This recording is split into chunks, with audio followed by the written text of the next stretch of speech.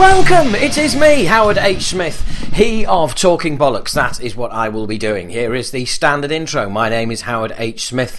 This is my podcast, Talking Bollocks. I am a lead singer with UK thrash band Acid Reign. You can find us at acidrain.co.uk. Acid Reign, spelled R-E-I-G-N. On Facebook, on Twitter. Find us everywhere. Also, I've been doing stand-up comedy for the last 20 years as myself, and not so much these days as character Keith Platt, keithplatt.co.uk, Keith Platt, on Twitter, on Facebook, and all the rest of it. And of course, you're listening to this podcast that you can find on Facebook. You can also find me on Twitter, at Talking Bollocks, but CKZ at the end instead of CKS. Come join the fun, and hello, welcome back if you are a regular bollocker, and welcome to those of you who I know are new, those of you who have shown an interest already in this very special episode. So obviously, you guys listening for the first time, normally I talk a load of shit up front, some of it funny, some of it just total bollocks, hence the name, and that usually goes on for about 15 minutes, and then we stick an interview in. So go back through the back catalogue, there's some really cool stuff in there. Find us on iTunes, find us on any podcast app. If you can't find us, tweet me on the Talking Bollocks Twitter account, or you can get me at good old fashioned email, Howard at allabouttherock.co.uk, reminding me that allabouttherock.co.uk is the website that hosts this very thing, this very podcast, this Bollocast. We're also on YouTube. You can listen there if need be. Not on SoundCloud, so sorry due to us, but there you go. We're pretty much everywhere else. And like I said, for those of you who are new, please do share the podcast. Please do make people aware of it. Really trying to up the ante here. Trying to get more than one a month out. Be really good if you could help. And that's it. I think that's a big enough plug. 2 minutes at the top of just plug. Me. So I think that's enough. Okay. So, with these, when I do a podcast special, it tends to be a different format. I will just just go for it and get the interview going, and that's what's going to happen here. James was originally down to do. James Murphy was originally down. Just as an interview, and he was going to appear on one of the podcasts as normal. But as our chat unfolded, we ended up talking for 1 hour 50 minutes. So I just thought that's way too. That's it. I don't know. It felt special. No, special. It felt special, and I think it is. Now, for those of you who just can't wait for the music chat is coming. Okay, it is coming. But this, you can imagine, 1 hour 50 minutes. It's not all hilarious tour stories and things like that. It is quite in depth, even though I say so myself. It starts out. We start out with a little bit of chat about politics. Funnily enough, no, don't get turned off. It's not. It's not what you're expecting. But then there's a very, very. I don't mean to give all this away, but I'm just trying to preempt people, kind of like I don't know, thinking this is going to be something that isn't. It is the whole thing. It's a very, very, hence 1 hour 50 minutes. It's a very rounded conversation. So you will also find out why James left / was kicked out of Testament. It's all within the first 50 minutes. There is some very, very interesting stuff in there, and you'll find out why he disappeared off the face of the planet for a good few years, and then suddenly re-emerged. You will basically find out the story of how James lost everything, and I mean everything, and then managed to work his way back. It's really interesting stuff. If you're remotely interested, I mean, this guy's a legend. He's played on some of the greatest death metal albums ever, and his output even today is still superb. Got some. I mean, he sent me the Dath album that he produced. Which is so kind. It was a real experience. I hope you enjoy it as much as I did. Without further ado, here is myself and James Murphy chatting very recently. Hello. Oh, hold on, Howard.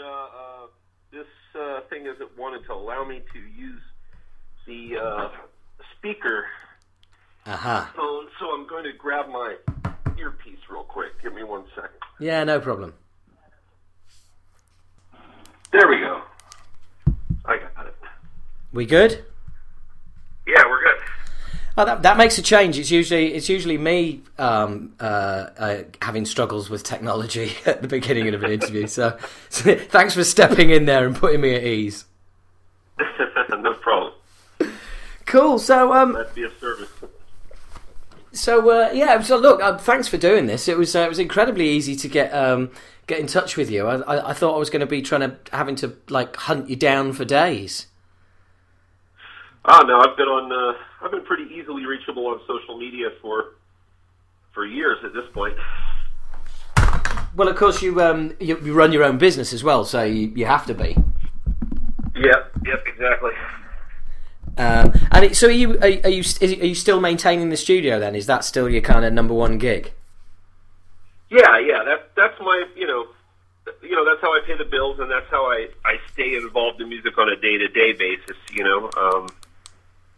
Because I'm not out there touring, and I haven't in a while. In fact, the last time I actually played live was a decade ago. So. Wow. Yeah, actually, probably a little more, actually. The last time I played live on stage was the Roadrunner United 25th anniversary concert. Wow. Right. Okay. So you don't miss it then? No, I think I do miss it. I think I'll miss it even. I think I'll be more excited to get back to it once I'm actually physically back in shape to do it. So I'm working on that now. Playing more and more and starting to write more and more. And, I'm not a spring chicken anymore, so I'm doubtful that I'll be, bouncing all over the stage like a maniac like I used to. But yeah. I do miss playing live, yeah. Oh man, tell me about it. You're absolutely right. I've done 2 stage dives. I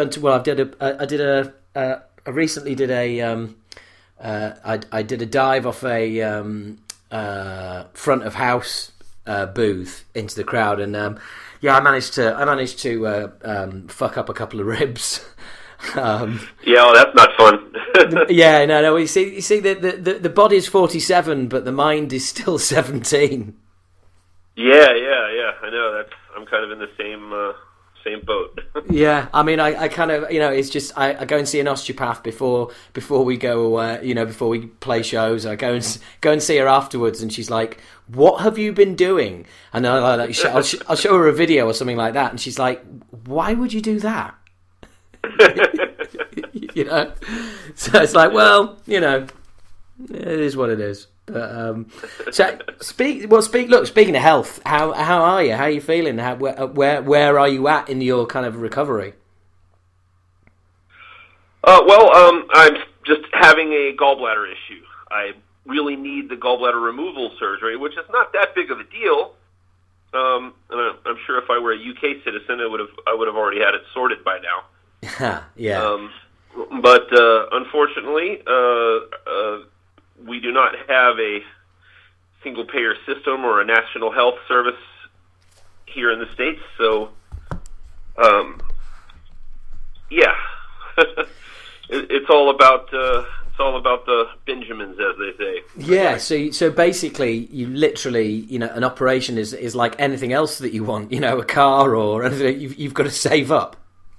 Yeah. Now, if I wanted to just abuse my system, eat a lot of fatty foods, and push it to the point that I had such a serious attack that they had to yank it out to save my life, they'd go ahead and do that, Right. Okay. They'll work on you on an emergency basis. It's the preventative care, or the otherwise normal maintenance, yeah. That they're not, all that great with, sometimes.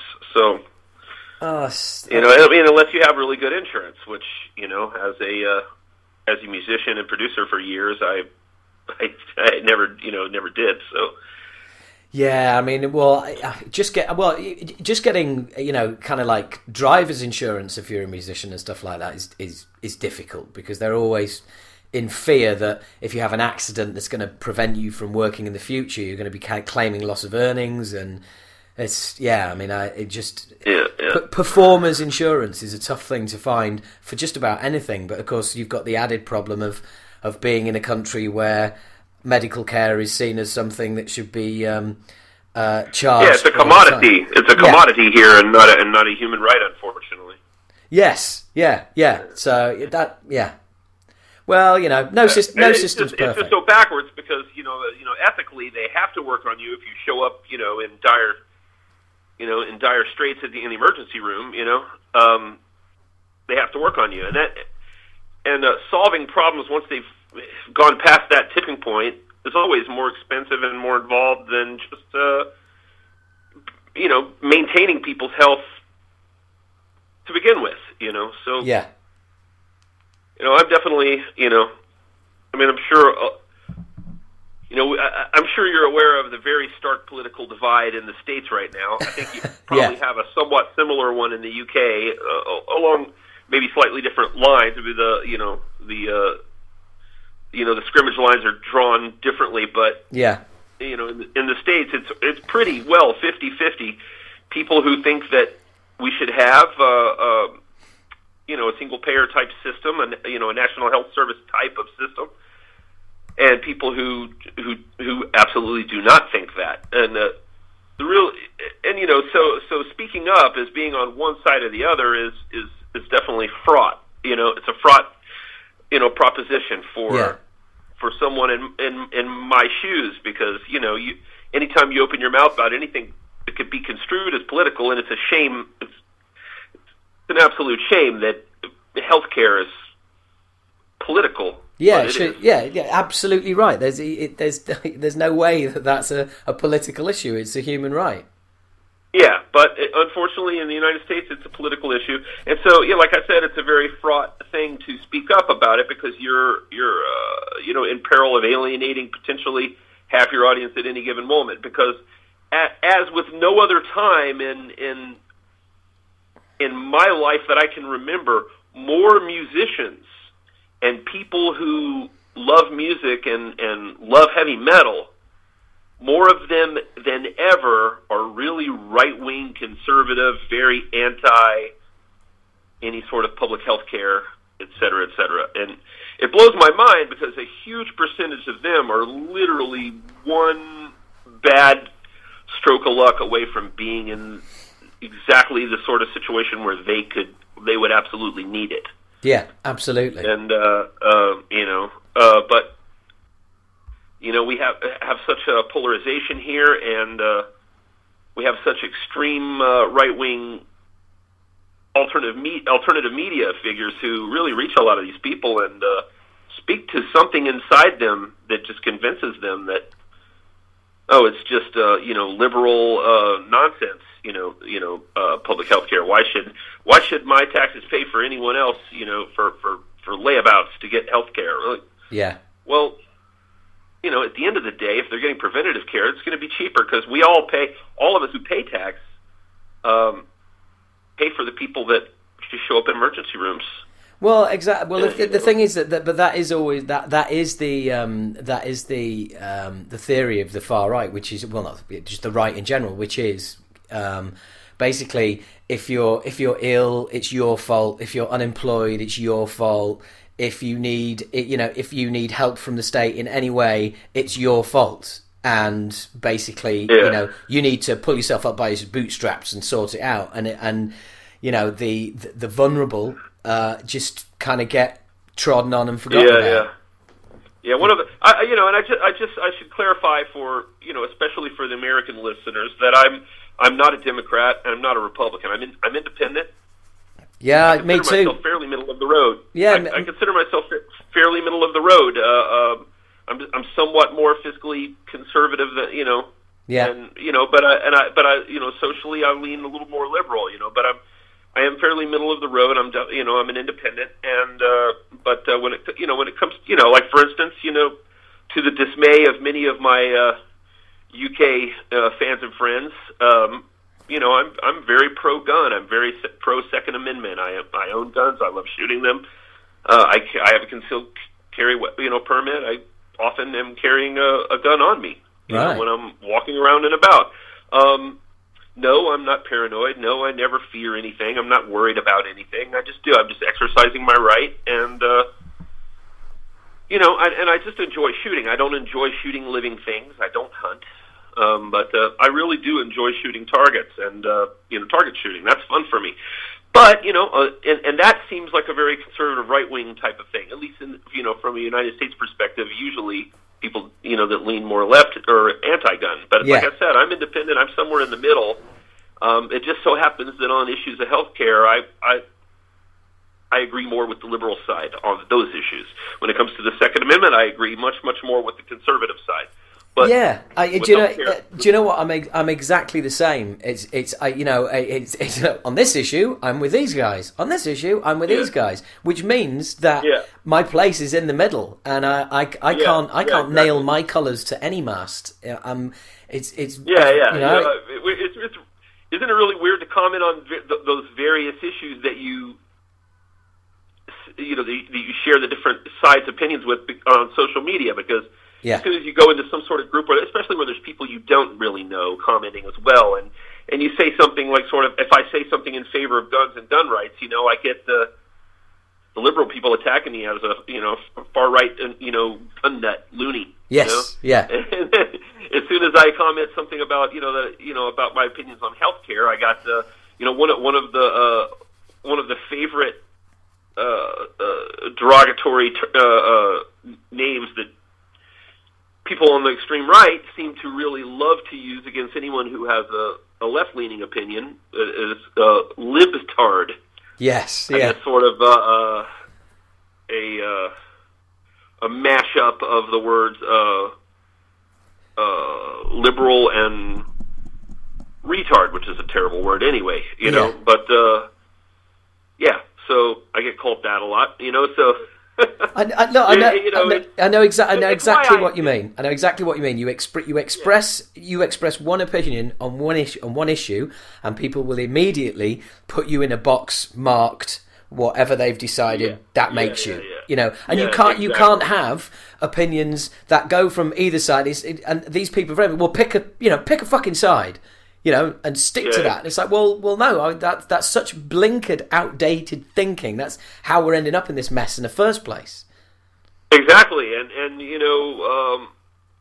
for people who love to talk about things like the deep state, the conspiracy theorists that really fully believe that everyone's being controlled and there's really hidden power figures in control of everything. If you really believe that, then why would you buy into this one side versus the other dynamic in the first place? Yeah. I mean, that's just a paradigm that's, if there is such thing as a deep state, it's that exact paradigm that they would use if they existed to control people. And to keep society on edge and at odds against each other. Because as long as people are fighting each other, they're not paying attention to what else is going on, Absolutely, as an independent, as someone who I really do feel I'm in the middle on so many, because I have so many differing issues where, okay, I agree with conservatives on this, I agree with liberals on this, I agree with libertarians on this, et cetera, et cetera. For me, I don't necessarily, I'm also not a conspiracy theorist. I'm not one of those guys. Yeah. You won't see me watching Alex Jones or talking about the greens or the grays or the I've got you. the lizard aliens or the grays or the et cetera, the Illuminati. Our alien overlords who are the lizards who are disguised as human beings. Yeah. Exactly. Yeah. I don't believe in freaking chemtrails. I don't, none of that crap. So I'm not a flat earther. Basically, what you're saying is you're not Dave Mustaine. Well, I'm clearly not Dave Mustaine. Yeah. Well, speaking of healthcare and all the rest of it, of course, unfortunately, and don't worry, don't want to really sort of rake through the past too much, but of course, the whole healthcare situation played a big role in how Chuck passed as well. Yeah. I don't pretend to know all the details about that, but I was talking, shortly after he passed. I was talking to his mother and his sister and his nephew quite a bit, during that time period, and for a few years after. And over time, his mom, revealed a lot of stuff to me about what went down, and I don't know how much of that is private, so I'm not going to detail any of it. Yeah. But definitely, as the best of my recollection of those conversations, which are now, between 12 and 15 years in the past, I definitely got the feeling that he was, he just didn't necessarily get the best of what he could have gotten, perhaps at the time, Yeah, no, absolutely. And I mean, that. Did you start out putting a tribute album together? I did get started on one. Ran into a combination of financial issues and my own health issues. Right. So it got put on the shelf, but I do intend to finish it. I mean, because it's just so weird, the fact that both of you should get a brain tumors. It's kind of like, wow, what are the odds? Yeah. And compare. It's tough to find the right way to characterize it, and I hate to use the word lucky, but that's the only word I can really think of. I think it's probably the best word. Is that I was just lucky, and that my tumor was, while it was most definitely on the path to killing me until I had it removed, and the surgery itself, which I didn't know at the time that I was having it, as I didn't really know much around the time I was having it. I was my mind was shot. But what I found out afterwards was I only stood about a 50% chance of surviving that surgery. Anyway. Well, I think lucky is the right word then, yeah. Yeah, okay, yeah. Well, then I'll embrace it. I was lucky. Yeah. I was lucky in that regard, and lucky in the fact that despite that it because of its size and where it was growing, it was absolutely going to kill me. Yeah. In short order, according to the doctors. Wow. It was in fact a benign tumor, what they call a fully encapsulated. It was a benign, fully encapsulated pituitary macroadenoma. Right. Okay. Which. So, in other words, it didn't metastasize out and start spreading into other systems and all that sort of thing. It wasn't that type of cancer. Was that what were the symptoms? Were you in pain at all, or did it affect your personality in any way? Because often it absolutely affected my personality in a major way. It made me very sort of dull and slow, and have extreme memory problems, and it caused me tons of fatigue. And so I was sleeping, most of the day, most of every day. I couldn't remember anything. When I did manage to get around people, the people that I was around told me, after the fact, after my recovery, that they would be speaking to me, and within the course of a 15-minute conversation, I would ask them the same question several times. Right. And they'd just keep answering it, and be like, okay, what's wrong with this guy? Yeah. A lot of people assumed that I had gotten on some sort of drugs. Yeah, that's the first stop, isn't it? That's everyone's going to make. It's like, okay, he's obviously. Yeah. Oh, everybody out. Yeah. did. All my friends and bandmates out in California all thought that. So did my family back in Florida. Everybody just assumed that I was. Well, funnily enough, it sounds like you had.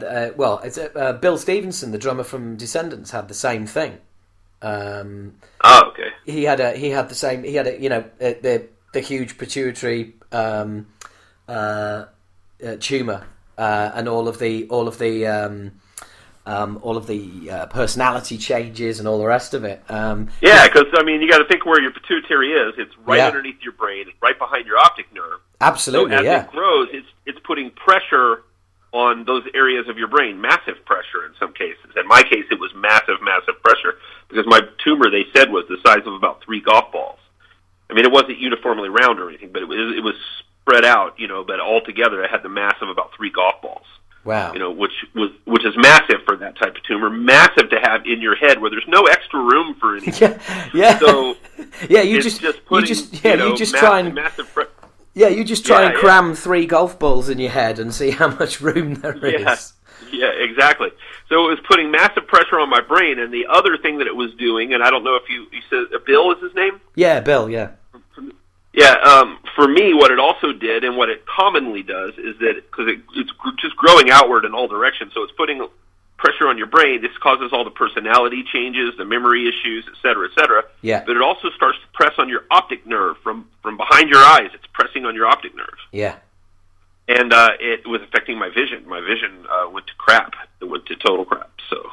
Jesus Christ, that's just So I could barely see. I certainly couldn't read anything. That's just a horrendous existence. There's a whole story about that, because it's actually that symptom is what led to my tumor being discovered. Ah, right. And it was just very much an accident. I mean, I've told this story, of course, several times, but if you'd like me to run it down, I will, of course. Yeah, sure. I mean, it's kind of. I don't know. It's just the very fact that we're talking. I mean, it's impressive if you think about it. I mean, when you were saying lucky, I think, well, ultimately what you did with that operation. Hopefully, Bill's was caught early enough that they were able to do a transsphenoidal surgery.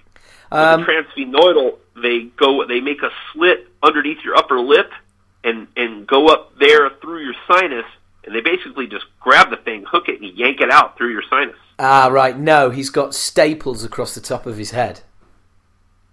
Okay, so he had to have what's called a maxillary swing, probably. It was basically just recently happened to him. He was found unconscious, and they basically had to take him in, and they operated on him straight away. It was a few years ago, actually. It's all documented in a documentary about the band called Filmage.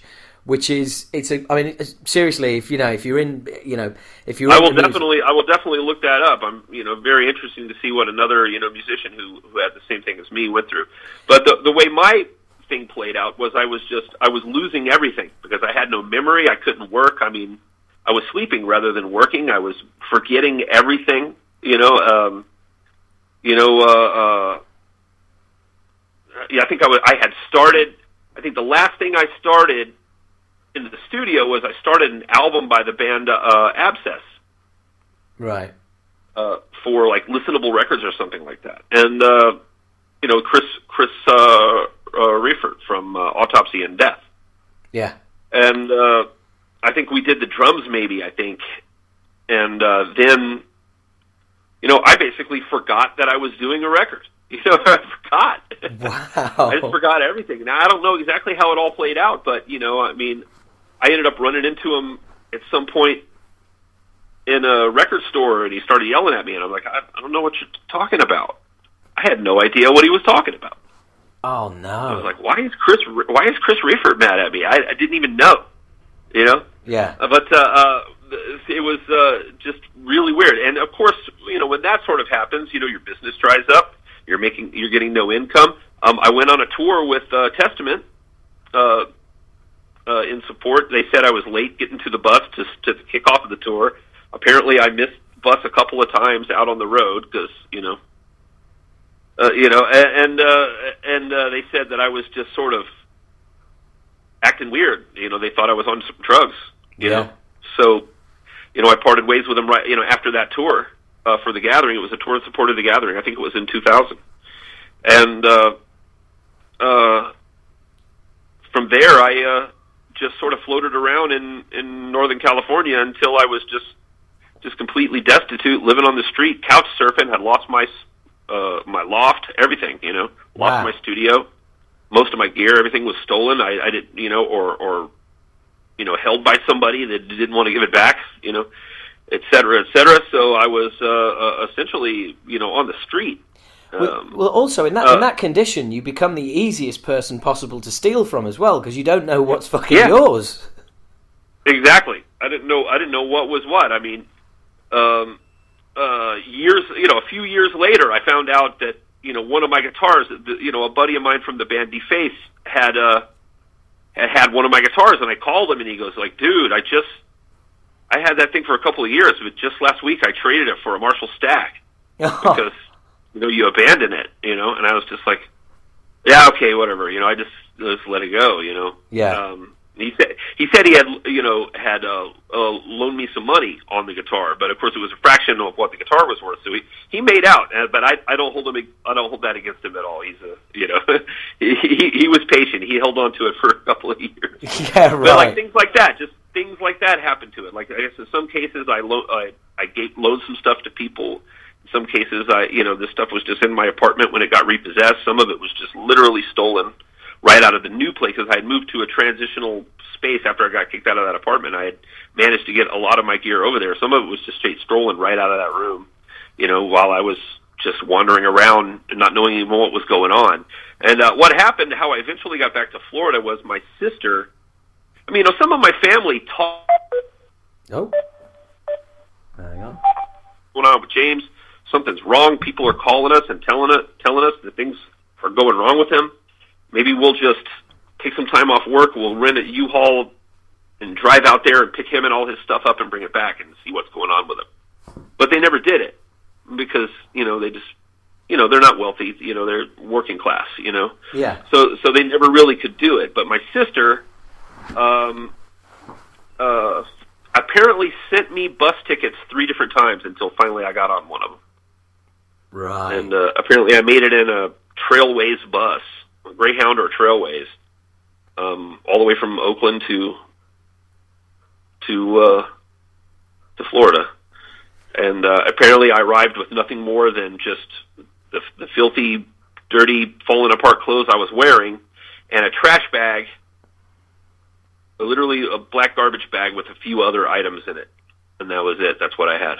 Right, so you were essentially a hobo. Yeah. And, and my mom picked me up at the bus station, she says. I don't remember it.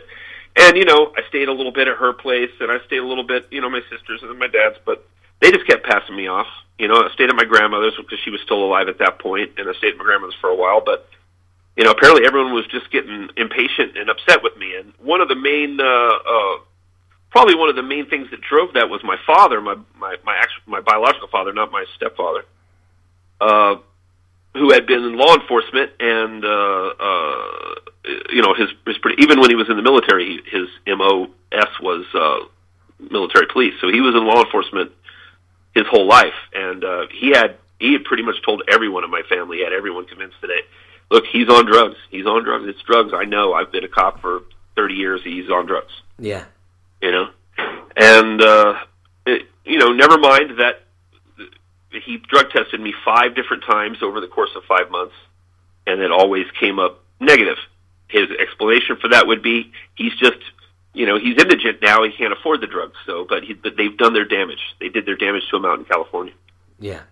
And he just had everyone convinced of that, and so everyone was kind of keeping me somewhat at arm's length, trying to figure out, what to do. But finally, my sister had enough. The same one that sent me the bus ticket money, Yeah. She had, her domestic situation wasn't such that she could really, take me on, and my problems and issues. She was barely getting by herself, but she called my father, who was the person in the best position to help me, financially and free time wise and everything else, and she went out and picked me up off the street, drove me to a motel that she could afford a weekend worth of the cost, and she booked me into that motel for a weekend, gave me bought me some food, things that I could eat, prepare right there in the motel, and then she called my father, and she told him, said, look, this is your son. Something is wrong with him. There is something medical wrong with him. You need to pick him up. She's the only one that didn't believe it was drugs, that knew it was something medical. And that knew in her heart, she didn't obviously know technically, but she felt in her heart that it had to be something medical. Yeah. And so she called my dad and said, his time at that motel runs out on this day. You need to be there to pick him up. She basically threatened to disown him. Wow. He didn't come to take care. So he did. He came and picked me up at the motel.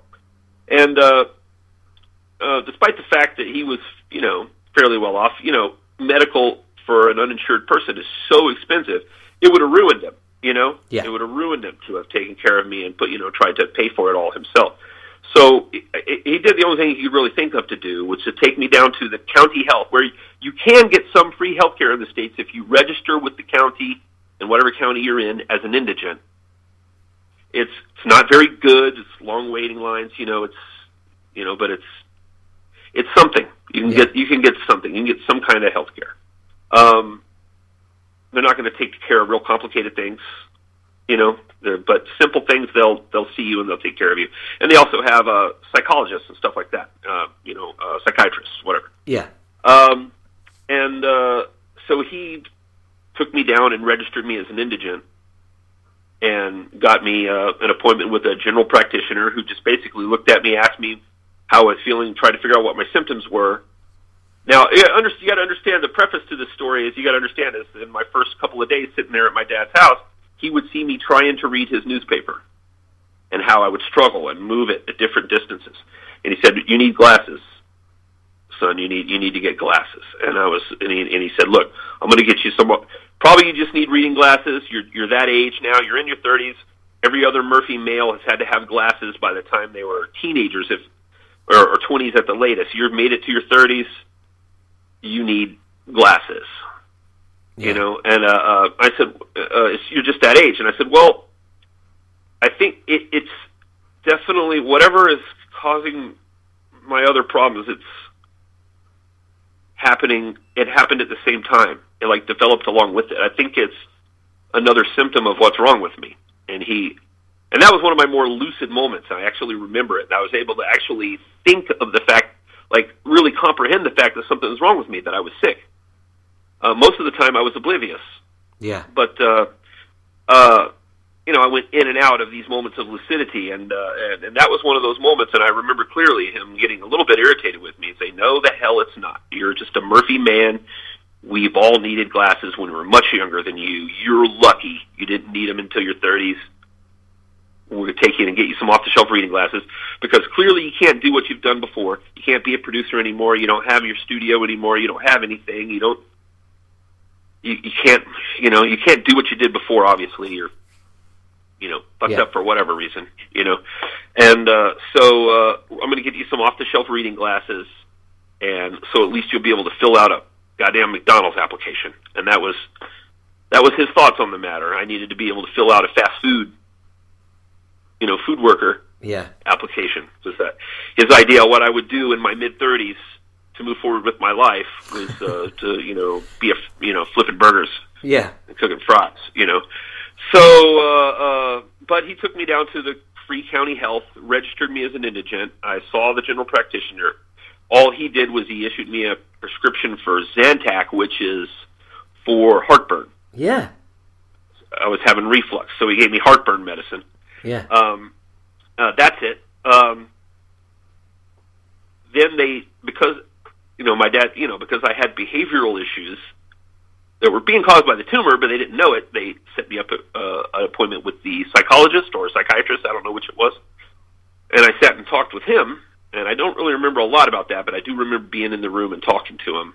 And I just remember that the main thing I remember about it is when we went to leave, he wrote another appointment. He said, "We'll see him again in 2 weeks. And, I think we definitely, have some things to talk about. We got some issues we can work on."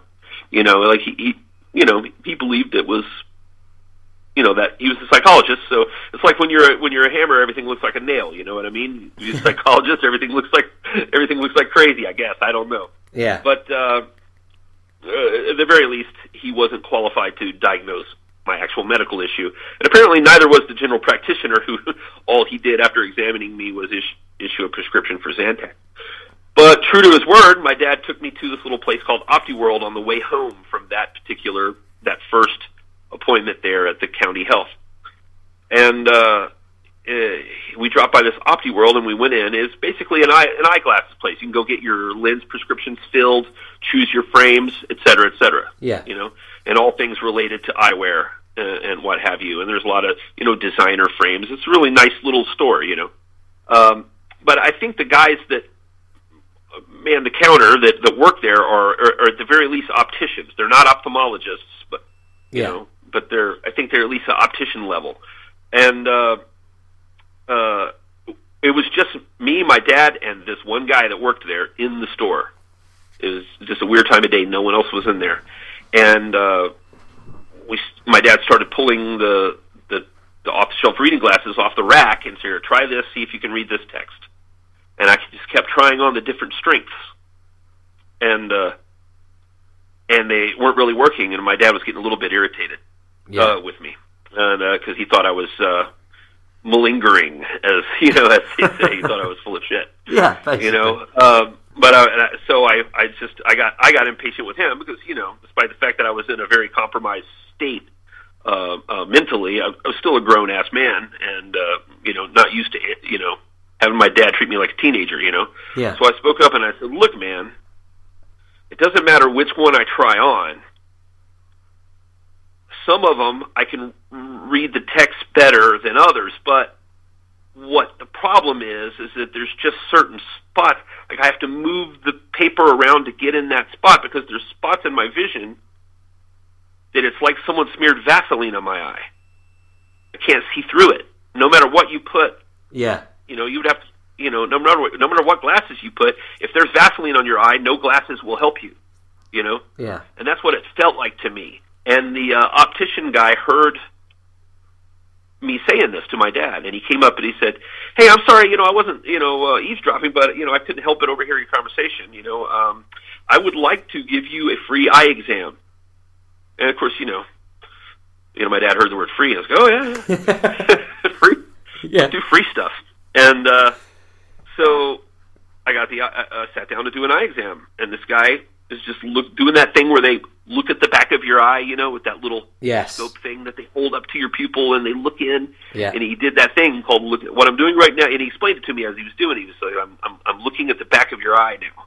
And he was just looking, and it was only about 30 seconds or so before he said, "Well, Mr. Murphy, I'm afraid that I'm going to have to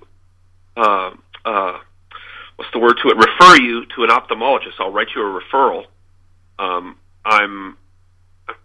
fairly confident when I say that I think you have a pituitary tumor and a very large one, and it's pressing on your optic nerve, and that is what is causing your visual disturbance." Shit. And he said, "And you're right. No glasses will help you with that." And please tell me that you were able to go and deliver this information to your dad, and then there was a no. He was standing right there. That's what you got to understand. He was standing right there the whole time. Right.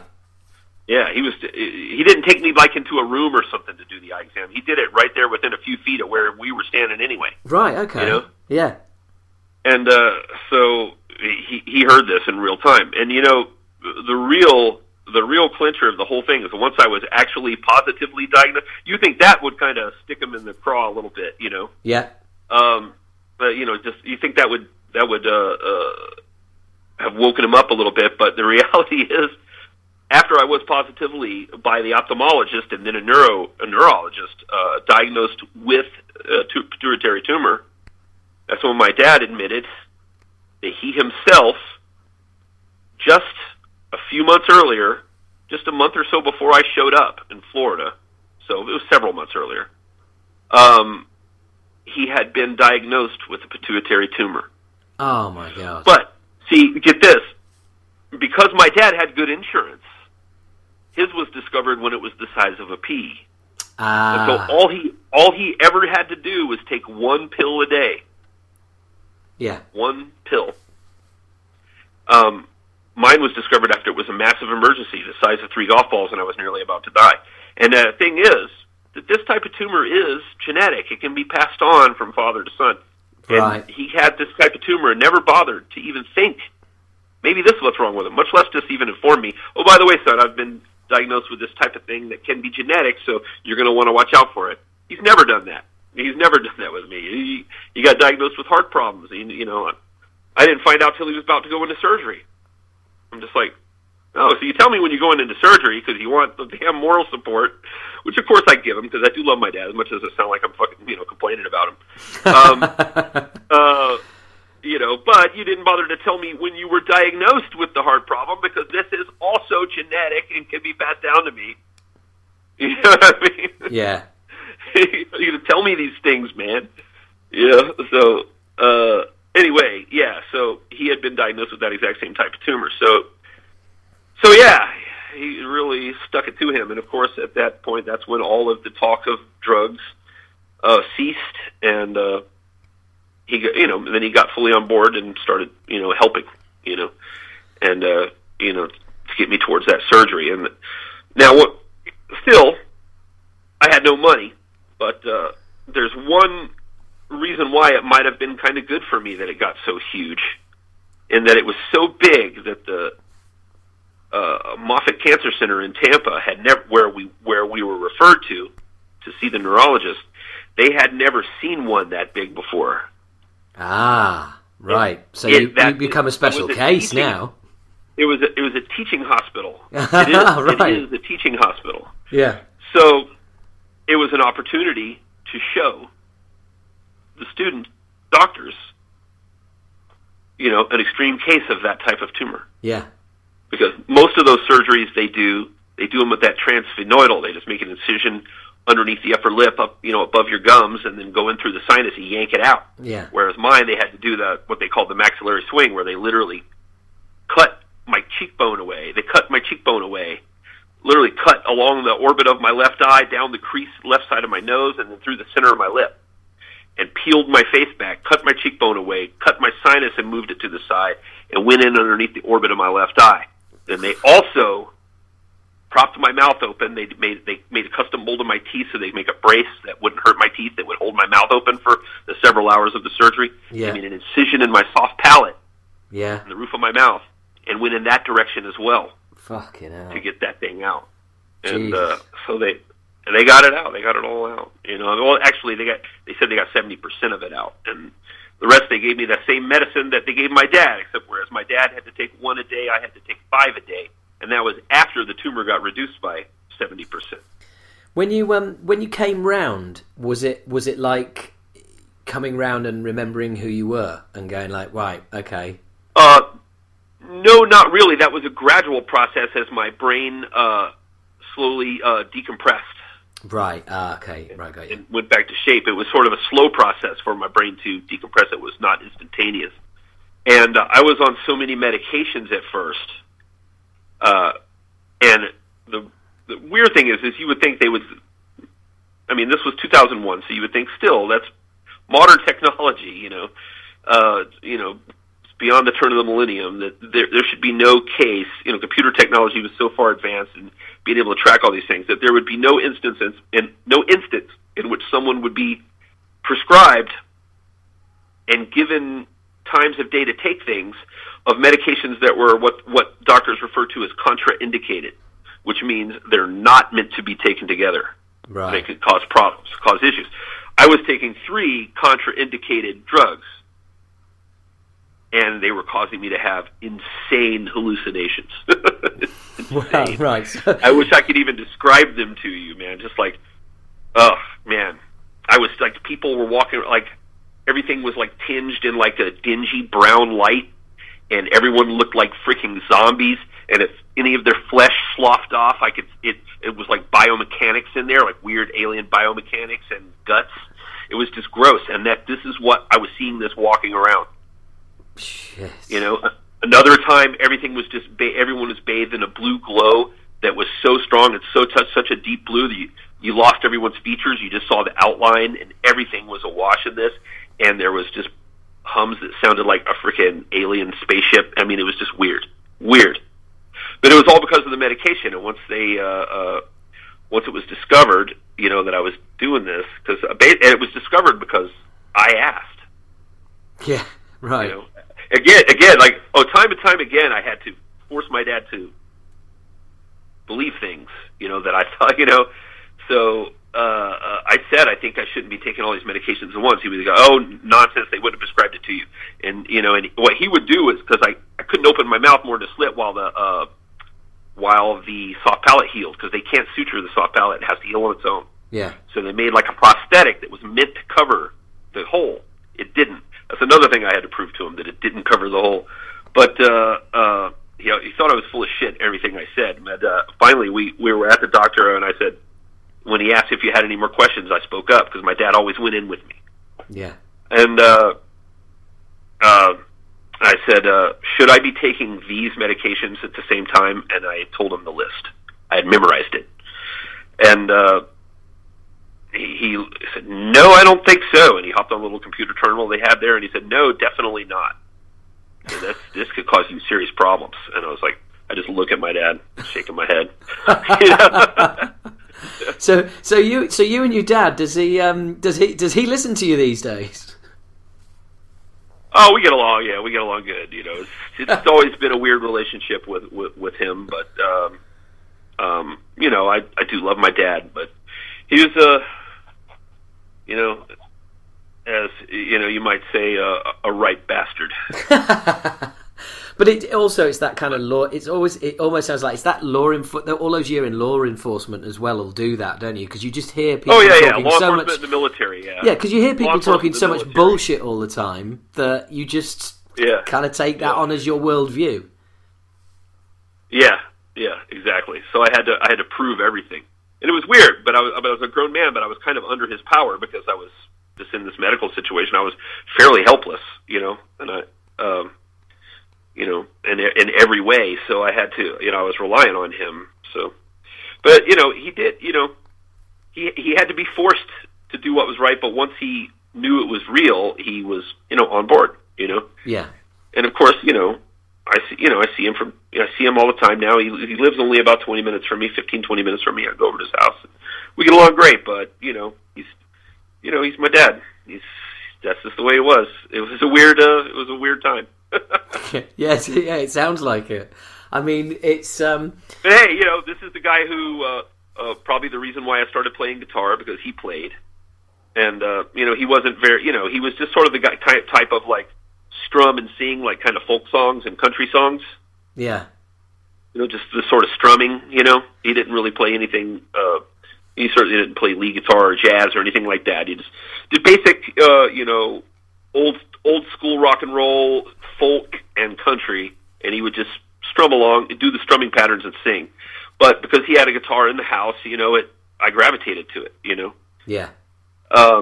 When he let me play it, which, you know, sometimes he wouldn't let me play it for long periods of time, and then one year he's just like, here, play, you know, take it with you to school every day. So it was really weird, you know. It was, you know, but you know, he was probably instrumental in me playing guitar. He was also instrumental in me into just getting into music, because he had a great, in the 70s, he had this great old Marantz hi-fi, you know, stereo system that was just amazing. Yeah. And a huge record collection that I used to listen to all the time. You know, and then once I started getting my own records, I would listen to him on his system when he didn't know. It was fun telling him years later, yeah, I used to play your stereo all the time. He never caught me. When he wasn't home, you know. I was banned from touching it when he wasn't home, but I did all the time, of course. But, well, you know, so he was instrumental in a lot of ways in that. And, you know, and he also took me to my very first concert in 1979, and I sat on his shoulders the entire concert in 1979, watching Kiss on the Dynasty tour. You know. Ah, right. Okay, so you're that era. I speak to a lot of people involved in who've been involved in thrash and death metal and all the rest of it, and so many first gig Kiss or first album Kiss, or you know, big Kiss fans. I mean, I definitely think Kiss have influenced and produced more music. Or better music through the bands they influenced than they did themselves. Oh yeah, man. Yeah, no doubt. And your career, your sort of professional career starts with like a legendary album. You know, Spiritual Healing is. Yeah. I mean, it's just well. Did you? I'm sorry because I didn't. I haven't got it in front of me, but do you actually play on Cause of Death, or did you, or were you in Obituary after that, after it was recorded? Hello?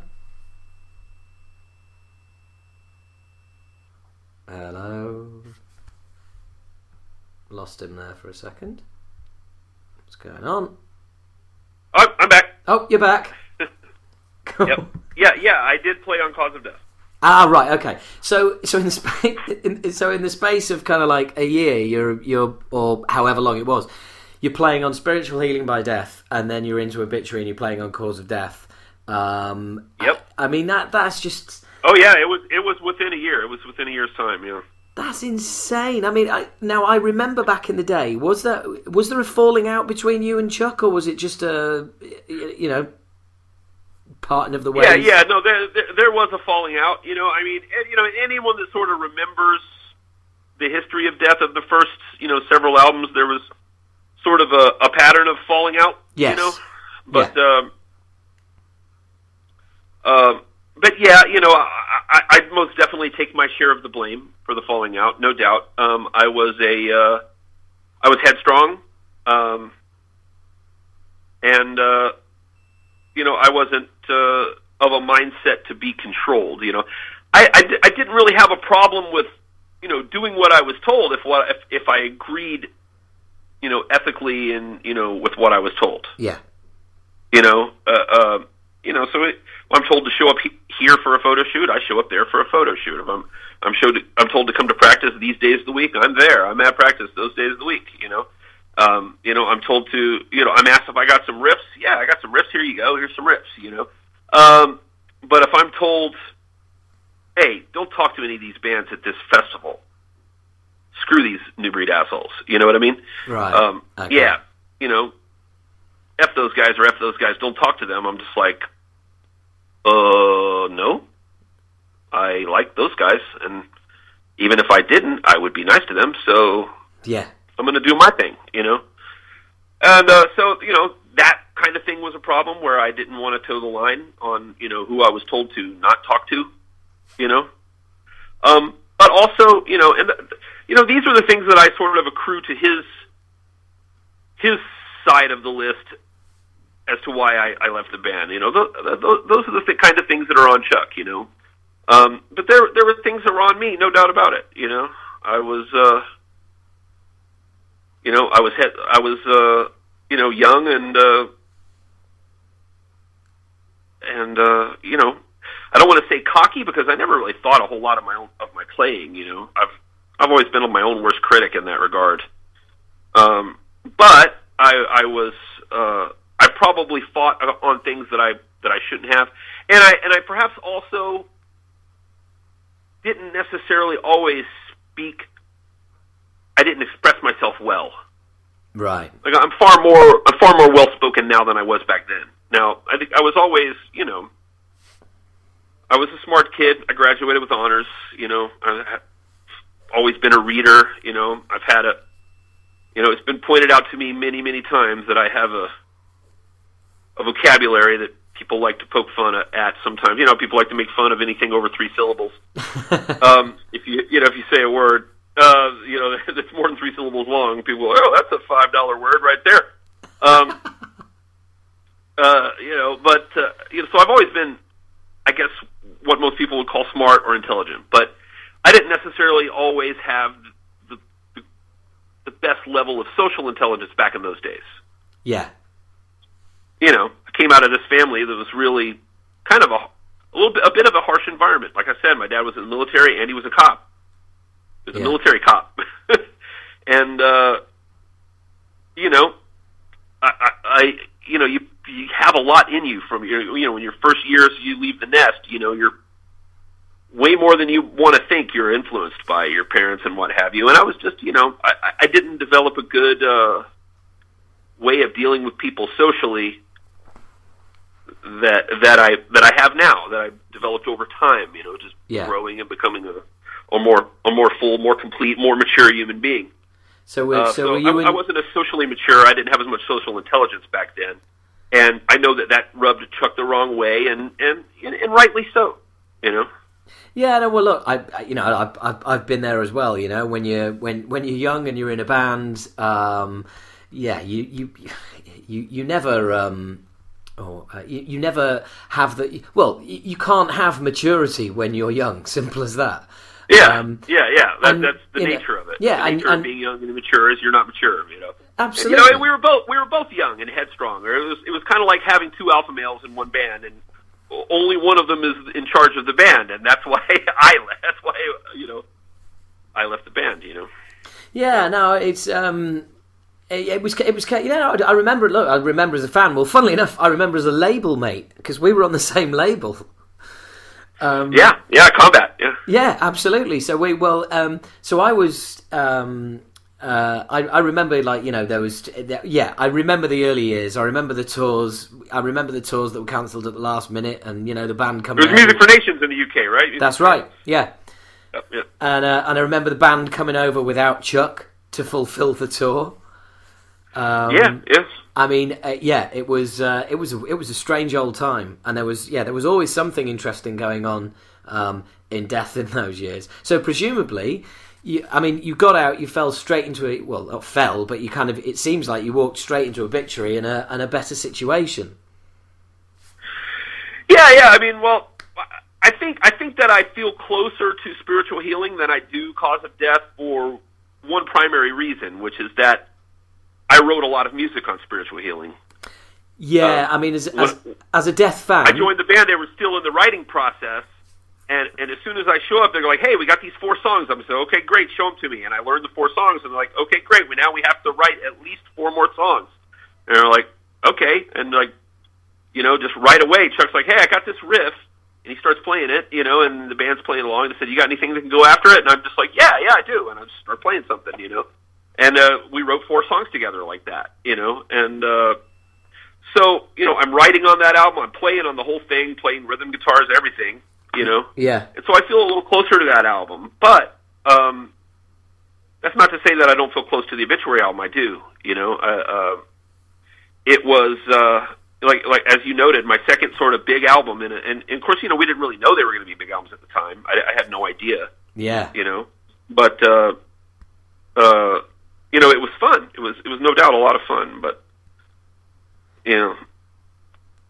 I think that album was almost like in terms of my solos on it, because that's all I did on Cause of Death was solos. Yeah. It was. In those terms, it was almost like a reaction, a counter-reaction to what I did on Spiritual Healing. Because when I joined Spiritual Healing, I was replacing Rick Ross, who does a lot of bar work, a lot of work with the whammy bar, and yeah, Chuck was tired of that. He was like, "Oh, we just did an album where that's all the other guitar player did was bar stuff, so I don't even want there to be any bar on this album." So I set that thing down, and I actually even lost it. I didn't even know where it was. So we're in the studio. I didn't have a tremolo bar for my guitar. Now my guitars were equipped with tremolo systems, but I didn't have the bar to actually operate them. So, so that whole album, Spiritual Healing, except for one sort of what Chuck called a grinder, basically just hitting the low E string and diving. Yeah. There's one of those on the album. It's sort of the demarcation line between my solo and mine, or vice versa. I don't remember. On the title track, Spiritual Healing, there's this big grinder between mine and his solos. And we didn't even have a bar in the studio. So once we had the idea to do that as the sole bar work on the album, Scott Burns had to go into the tech room at Moorsound and grab a Phillips head screwdriver, and I stuck that down in the hole, and that's how I did that. But come to Cause of Death, and I had the screwdriver grinder is what I call that thing. But when it comes time to do Cause of Death, I didn't have that restriction. I didn't have that limitation at all, and I thought, okay, I want to show that I don't just hit squeals and wiggle the bar and make, crazy Slayer sounds. I have an expressive style with the bar, and I got to show that a bit. Yeah. And so it was almost a counter reaction to Spiritual Healing. But I do love both albums, and I'm proud of my contributions to both.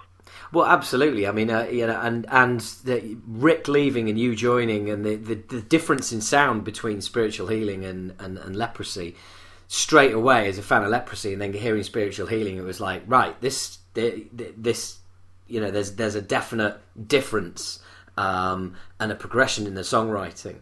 And and that's why I think, as a Death fan at the time, it was like, wow, this is awesome. And then for you to leave so quickly afterwards, it was like, oh, shit. That was... those guys were onto something there. That's a real shame. Well, But there's no doubt that Chuck and I butt heads, and so it was bound to happen. The interesting thing is we didn't really butt heads too much at all until we went on tour, and that's when you're just forced to live together in a that's always tin can driving down the road. Yeah, that's it. That's always going to find out any tiny little problems. They're all going to be magnified very quickly. Yeah. And If I were a little bit more mature at the time, then perhaps it would have lasted longer. But I was fairly immature at the time, and headstrong. And I think that some of my actions were correct. Like refusing to not talk to certain people. I'm glad that I didn't do that. Yeah, absolutely. But there's definitely things that I regret. But would I want to change anything about my history so far? Really, in my life, probably about the only thing I would change is this damn tumor. And yeah, but things could have. I mean, I still look at your those early years. I mean, Christ, you were in two of the most influential death metal bands ever, and then you you go and play in a legacy thrash metal band as well. Yep. I mean, so how did you end up hooking up with Testament? Oh, it was after I did my band Disincarnate. I decided to do my own band after leaving Obituary, and that's how Disincarnate was born. And we did an album and toured, and we had it rough. You got to understand, it was 1993. Yeah. And what was happening then? Yeah. Labels were dumping death metal bands left and right. We were on the chopping block at Roadrunner. Yeah. They didn't want to, as a matter of course, necessarily exercise our second option. They wanted to hear demos. And so we were very likely could have found ourselves without a deal like so many newer death metal bands at that time. And so we went and did it, we went and did the tour though, and it was really, really rough. It was a difficult tour. Yeah. The most difficult I had ever done to that point, and I had done a number of tours at that point. I had toured with Agent Steel in Europe. I had toured with Death in the United States. I had toured with Obituary twice across the United States and once all over Europe. Of course, and when I say United States, I mean Canada as well. So I should specify North America.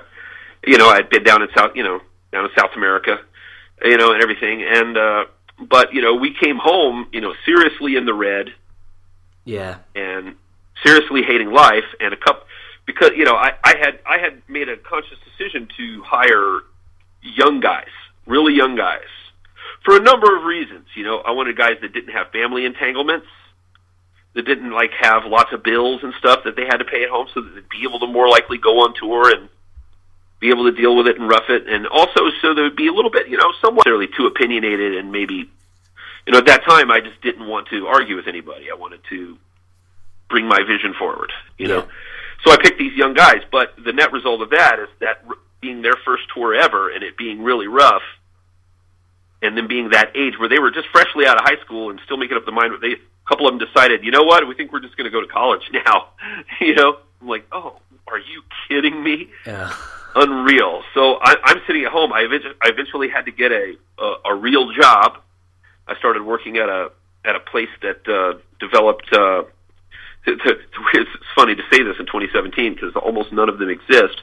But in 1993, I was working at a place that made specialized payphones that had extra computerized stuff inside them that helped. It just allowed it. It was like a whole new thing that they thought was going to be a huge thing. And I was working there and just hating life after the tour, trying to further with the drummer and working on some new material. But that was it. I had to give up my apartment because we ate so much shit on the tour. And I moved back in with some family and was just hating life, working this damn warehouse. This job at this payphone place in a warehouse. And I get a call one day, and it's Mike Gitter on the phone. Oh, right. I'm sure you know Mike Gitter. Yeah.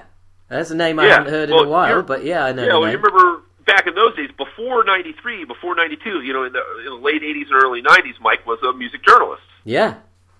So he had interviewed me a number of times, from going way back, and so I knew him from that. And he goes, "Hey, James, Mike Gitter." He says his name really fast like that. Mike Gitter.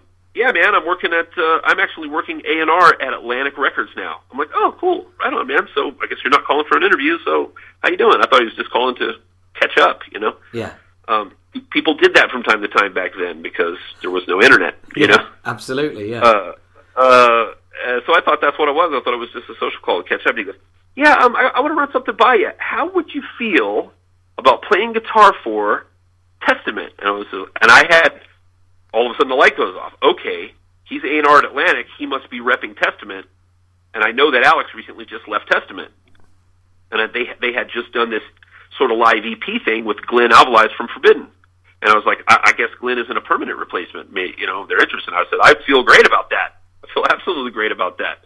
Yeah. Because, my band is struggling right now, and I love Testament, and so he said, all right, great. I'm going to have Eric call you, and within a couple of days, Eric will call you. Well, he called me later that day, and probably within an hour or two. And the next thing I know, he's sending me out a 4-track cassette that has a very rough demo of Dog's Face Gods with one of the tracks still open, or I think it was a bounce. So I had a couple of tracks to work with, and I had pretty much the same 4-track cassette, recorder. So I popped it in there, and I wrote my solo for the song Dog Face Gods and recorded it, sent it off to him.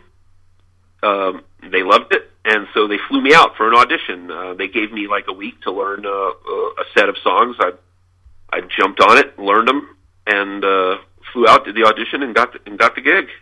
And the solo that I wrote on that cassette demo of Dog Face Gods pretty much survived intact to the album. I played it almost exactly the same way. Right. Okay. So that just sounds like that's the music business, though, isn't it? That is ultimately the music business. It's like you know people, and they know people, and you get a call sometime, and there you go. Yep. Exactly. It's exactly the case. You just got to get out. You just got to get out there. I mean, that'd be my advice to kids, and just get out there and do your thing. Get out there and do your thing, and get to know people. Get to know people. Don't be an ass, because you never know who is going to be in a position to make you some kind of great offer or not make it to you, as the case may be. Well, this is always the thing as well about, especially in bands when they're like, oh, there's not many people. If you're playing a gig and there's not many people there, and it's like, oh, there's not many people here, and it's like, well, you never know who's in the audience. You're going to play poorly. That has always upset me, Yeah, and, absolutely, because you never know who's in the audience. If you could be playing in front of 70 people, and there could be 2 people in there that can change your life, and you can be playing to 70,000 people, and no one's going to fucking help you. Yeah, exactly. I mean, you just never know, and I've had this conversation with a number of people that I've played with over the years who were just like, man, fuck it, I don't even give a shit about this show. I'm like, wrong attitude, dude. Wrong fucking attitude. You don't know, not only do you not know who all these few people that are here out there are, you don't know who they might be in a year or two. Yeah, absolutely. And then there's of course the fact that every single one of them is paid, and it's not their fucking fault that it's a small crowd. They're fans. They showed up. They want a good show. You give them a good show, and then they go out and tell people. That's the other thing. Do you want the 30 people that showed up to go out and say, yeah, you didn't miss nothing, or do you want them to go out and fucking tell other friends that you fucked up missing that show? It was sick. Yeah. That's what you want, the latter, every single time. So, if anyone out there is listening to this is the type of musician that gets all bummed when the crowd's small or doesn't seem to be getting into it enough, and it affects your performance, you might want to work on that, because there's just a number of reasons why it's an incredibly bad idea. Give your all every single time. Well, also, I think crowds aren't stupid. They know there's not many people there. So when you come out and play it like it's fucking packed, They take that away. They could have come on and they could have just gone, oh, there's not many people here, but they came on and they played they played it like it was packed, and they absolutely smashed it. Exactly. And I think it makes even more of an impression that way. There's one thing though that I don't like about when a band comes out to a small crowd and plays it like it's packed. It's almost like there's a way of doing that, the right way of doing that, which I think we're both talking about right now. Yes, I know exactly what you're going to say. There's a wrong way of doing that. The wrong way of doing that is you come out and you're basically talking over the heads of your audience. You're not connecting with them at all because you got this imaginary stadium crowd that you're talking to. And absolutely. You're pointing at people that aren't even there. You know what I mean? You're acting like, let me hear you. I can't hear you. No, absolutely. You're not going to. It's only 30 people. Just talk to the people, man. React to them. You know what I mean? The people that are actually there. Go nuts. That's it. Well, it's those people are the ones who are who are in denial, basically. Exactly. Yeah. Living in the dream world. You can come out and play your best show freaking ever to a small crowd and connect with that small crowd on the level of the size that it is. You know what I mean? And absolutely. Give them everything. Leave it all on the stage, Well, I've played.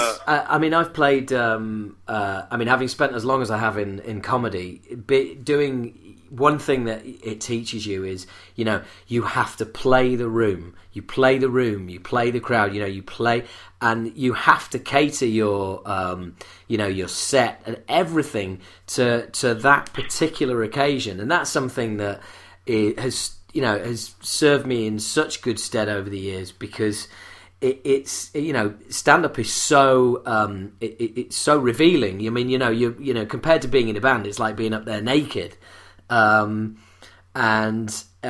People straight away can tell if you're not.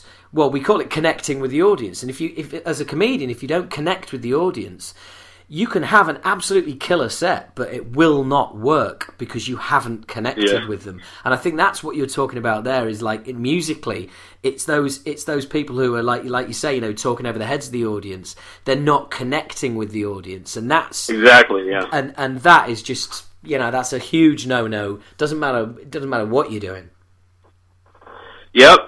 And to the extent that you can, I mean, obviously the vocalist, the singer, is the main person that has to master that ability. And if they don't have it naturally, then that is something that needs to be worked on. And if you recognize that, anyone listening to this that recognizes that in their own band, work on that. Work on that. It's important. It really is important.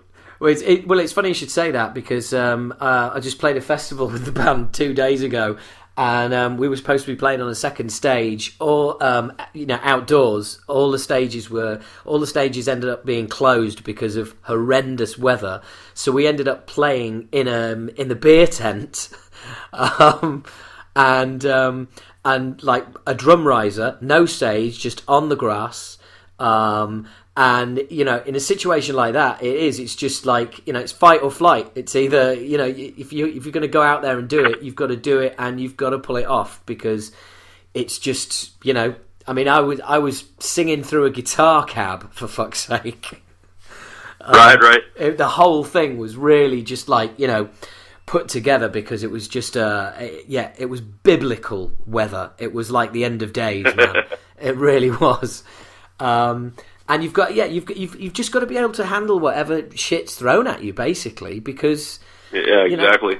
That again, it's like it's not the crowd's fault that all the stages are closed. It's not the crowd's fault that it's raining like the end of days. It's not the crowd's fault that we can't get a PA into this tent. And you've just got to deliver. Yeah. You've just got to deliver under any circumstances. You've got to deliver. Yep. And absolutely true. And it's go back to your story. Of course, you kind of. So you did the first album. You did Low, and of course, so you did The Gathering as well, didn't you? I did. Yeah. So and Live at the Fillmore. Yeah. So you got to play with Dave Lombardo as well. Indeed. Yeah. That is so cool. And you get and so the way the whole Testament thing finishes is the beginning of your medical issues. Yes. Yeah. Well, basically, they could tell something was wrong with me on that tour. And, so, that's why I departed again after that tour. Yeah. The general feeling was, you need to go get some help for whatever is wrong with you. Yeah. That's and that's kind of that's a real shame, isn't it? Because, like you said, the one thing that you change about your life would be the whole tumor incident, and it kind of that just put a huge block. I mean, it must have taken you years to get back on your feet. Oh, it did. Yeah, it did. And I still, I've rebuilt my life in many, many, many ways, but I've had a couple of recurrences of health, scares and various issues that always sort of put me on my back foot, which is a sucky place to be. But nothing's ever knocked me down like that tumor, like that original tumor. So yeah, and it was rough to recover from, but I'm recovered. I'm when I'm not having a health issue, which unfortunately I'm still dealing with this gallbladder thing right now. I'm usually very, very, very busy in the studio, and well, yeah, I'm always playing on something. I'm actually just about to record a couple solos and maybe more, definitely 2, maybe more for the new Gruesome LP. All right, cool. So yeah, because I'm very much looking forward to that. Yeah, because your credits list is just phenomenal. It's like yeah. I mean, it's like wow. You have you've and you. I didn't realize that you produced the Hinderers, the Death album. Oh yeah, yep. Now you see, now there's a band that were totally underappreciated. Yeah. I was a huge fan of their first singer, the vocalist. I mean, nothing against the second singer. I didn't know him and I didn't work with him, so I never had a chance to develop any rapport with him. But I had a really good rapport with the singer from the first album, and working with him and just a real creative guy, and it just and the band's music was creative, was very creative. So I just liked it. Something about it, stuck with me, and it led me to want to sort of help them get a deal, which I did. Yeah, but that's cool. I didn't realize that. Yep. So what you had a demo, or they were using your studio? How did that come about? No, they one of the main guys of the band had his own studio set up. Is from a fairly wealthy family, so he had a lot of good gear, piled into the bottom of this really nice 2-story house, and he contacted me and said he wanted to hire me to do their new album, his new album with his band, and he let me hear a couple of tracks off their first album that they had done completely by themselves, and it was a very rough effort, but I recognized the creativity there. Some of the things just really struck me, and I was like, okay, great, yeah, I'd love to. And so I went up there to Atlanta and worked out of their studio and recorded the album. Now, they had already done all the drums except for 2 tracks, so I only recorded 2 tracks of the drums, and those are the ones Kevin Talley played on. And the rest of it, we recorded, from scratch again there at that studio in Atlanta. And then I did a mix, and then we used that mix. I actually produced some CDs with my mix, full CDs with my mix, I believe. I do. I still have some of them. And we used those to shop them a record deal. And I was able to get, Monty at Roadrunner interested in them, and I sort of just worked on that until we cinched the deal. And then once they got the deal, they started talking about, well, you produced it. Maybe we'll have somebody else. Maybe we get a different mixer now. Try to get a new mix. Yeah. And so they got Colin Richardson to mix it, and there you go. There's the actual album that people know. There's also a version of the album out with the original mix I did. I did that on a fairly small budget. and you know, with a lot of various restrictions on me. So it is you know, it's a cool mix. It's sort of like a historical thing to have. If you want one, maybe I can send it to you. It's a whole album with a couple of different songs. It's missing a few songs that are on the Roadrunner version of the Hinderers. It's and it has a few other songs that aren't on the Roadrunner version of the Hinderers. And you know, it's just a whole it's more like the demo version of the album. So I mixed the demo version of the album. Well, dude, Then I produced the Roadrunner version. Colin mixed, and I think Ted Jensen mastered. So. Well, I would that's a very kind offer, and I'll bite your hand off. Yeah, I'd love to hear that. I really, really would. That'd be awesome. All right, cool. Yeah. It's like like I said, it's kind of like a demo version, but it's pretty cool because it does have extra tracks. Yeah, no, that's some different tracks. No, that is cool as fuck. That's certainly not something I thought was going to come out of this chat. That's fantastic. It's weird though because they came across to me as they were like they're very much, and you get this occasionally. They were a musicians band. It's like bands you'd hear bands going, "Oh, have you heard? Have you heard that? It's fucking great." And all that. But the public just never seemed to warm to them. Yeah. Well, Emil Wurzler is one of the best guitarists that played in metal during that time period. Yeah, he's a really amazing player. I don't know what he's doing these days, but Emil Wurzler is a pretty amazing guitarist, and the bass player. I don't know why I'm spacing on his name, but he's a really good bass player. They were definitely very, very solid, man. Very, very, very good musicians, those guys. Well, I'm able to help you out as regards Emil. Yeah, Emil Wurzler, yeah. Yeah. Do you listen to podcasts at all? Yeah, I have a few favorite podcasts that I listen to daily. Yeah. Okay. Well, maybe one you want to find is called The Metal Podcast. And it's a guy called. It's hosted by these two guys called Chuck and Godless. They did the Metal Sucks podcast for about 3.5 years. They're really cool guys. I've had them on my show, and I've met Godless a few times. And he is the guest on their most recent episode. And you can find out all about what he's up to. It's a really, really interesting interview.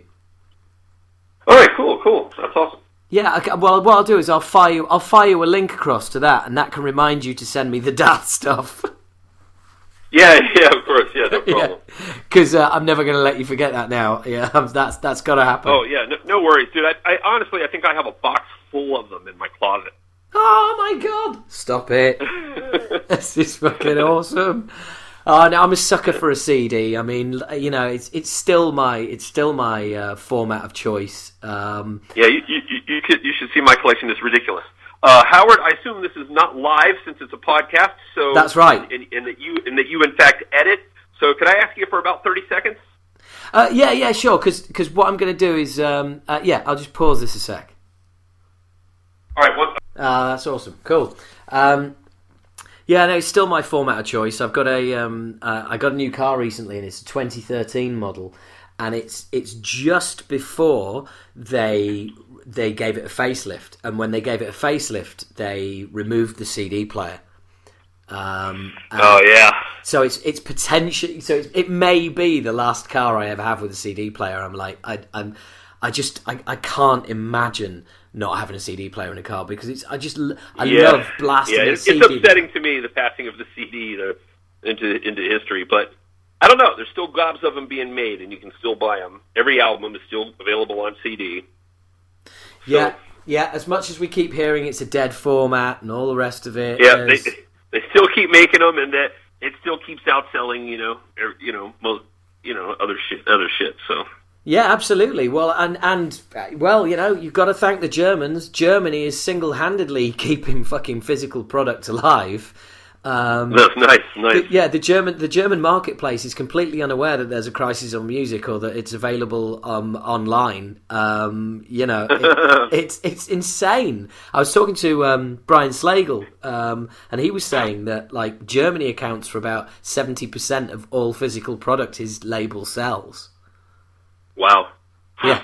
Wow. I know, it's incredible. I feel like kids are missing out these days, and the really the lame thing about the passing, because I've always been one for progress. I'm fine with progress, but of course, MP3s and streaming, it's not the same quality as the CD. No. It's definitely a loss of quality. You can hear it. Some people claim they can't. Well, it's not my fault. They got shit hearing, Yeah. no discernment, but you can absolutely hear it. But people talk about, you can get FLAC or, internet speeds and storage, drives and stuff are cheap enough now, and storage, everything's so cheap and so fast and so advanced now that you can just do full resolution waves, or FLAC, FLAC is still lossy, doesn't matter, it's not as lossy as MP3, of course, but it's still lossy, but, you get full resolution waves, all that sort of thing. Well, that's all well and good, but at the end of the day, the ready availability of all this stuff has not only downgraded the listening experience to, earbuds and little mono USB speakers people are streaming to off their phones or what have you. Yeah. But it has just devalued music as a part of culture. Oh, yeah. It's, it used to be such a crucial part of culture, and now it's almost like a disposable part of culture. It's still, there's more music being made and used than at any other point in history, but that's simply because, there are tools out there for people to make music on the cheap, now, where they used to have to go to a studio and spend a lot of money. But the net result is there's just too much out there. It's just a glut, and with the technology and streaming and downloading, illegal downloading, all that stuff, it's just it's such a disposable thing now. People don't really sit and listen to albums through anymore. And I guess I shouldn't say that people don't do that. There are people that do that, but it's far less. That used to be the de facto way that people consumed music, Well, and, yeah. Now it's very much more rare. Well, also, there's the concept playlists are more important now. I hate that. I hate playlists. Yeah, I hate that. I want to hear an album, start to finish. Well, I want to hear. That's the way I listen to music. That's the way I listen to music still. And that makes me an old fucker, I guess. But. Well, we're two old fuckers because I do exactly the same. It's like I'll put a CD in the car, or if I'm listening to an album, on my phone, I will listen to the whole album. Shuffle is not really a feature that plays any part in my life. Same here. I like to listen to the album in order as it was intended. Yes, and absolutely. I think there's value to that. And while it may be hard to quantify that to a really young millennial who's never had that experience, has never done it, they should give it a try. They should try listening to albums. I don't necessarily mean vinyl or CD, whichever, and just sitting and listening. The way I became a musician, I was a musician in my mind and in my heart and in my soul long before I had a guitar to learn how to play. And I had an understanding of music, an innate understanding of music that had nothing to do with schooling because of the way I listened to music. I sat in a dark room, like when I was about 7, 8 years old and on up. I would just sit in my room with the lights off, headphones on, my little piece of shit turntable with the headphones plugged directly into it. Yeah. Just spinning records. And I would listen to side A and then side B. Sometimes I'd listen to it again. I'd do it twice. And yeah. And I did that, and I so took in the music because I just sat there with my eyes closed and just listened intently and absorbed it intently, And so, by the time I ever got a guitar, I understood what guitar playing was supposed to sound like. I understood rhythm. I understood, lead playing and melody. I understood it. I understood what vibrato was, even though I didn't know the term for it. I understood it. The first time I ever, tried to play a vibrato, I knew how to make it sound because I had been listening to amazing players, guys with amazing vibrato like Angus Young and,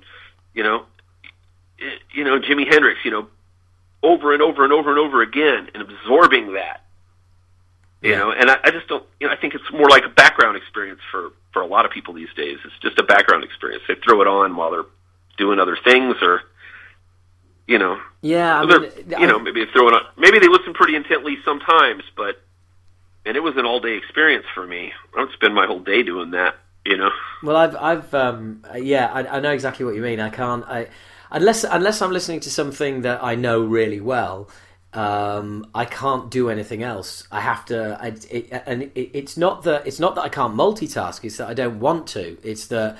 Exactly. I want to focus. You want to hear what's there. Yeah, absolutely. You can't really peel back the layers on something unless you listen to it intently like that. Yeah, and of course, I do exactly the same as you. If I got a new album, I still remember to this day. It's crystal clear in my mind. Where the day I got, funnily enough, in the UK, Master of Puppets and Spreading the Disease came out on the same day. So I remember coming home, and I remember like taking Master of Puppets out of the sleeve, putting it on, and just sitting on my bed and just listening and reading the lyrics, and that's it for the whole whole night, 2 or 3 times. What was the other album? Master of Puppets and Spreading the Disease.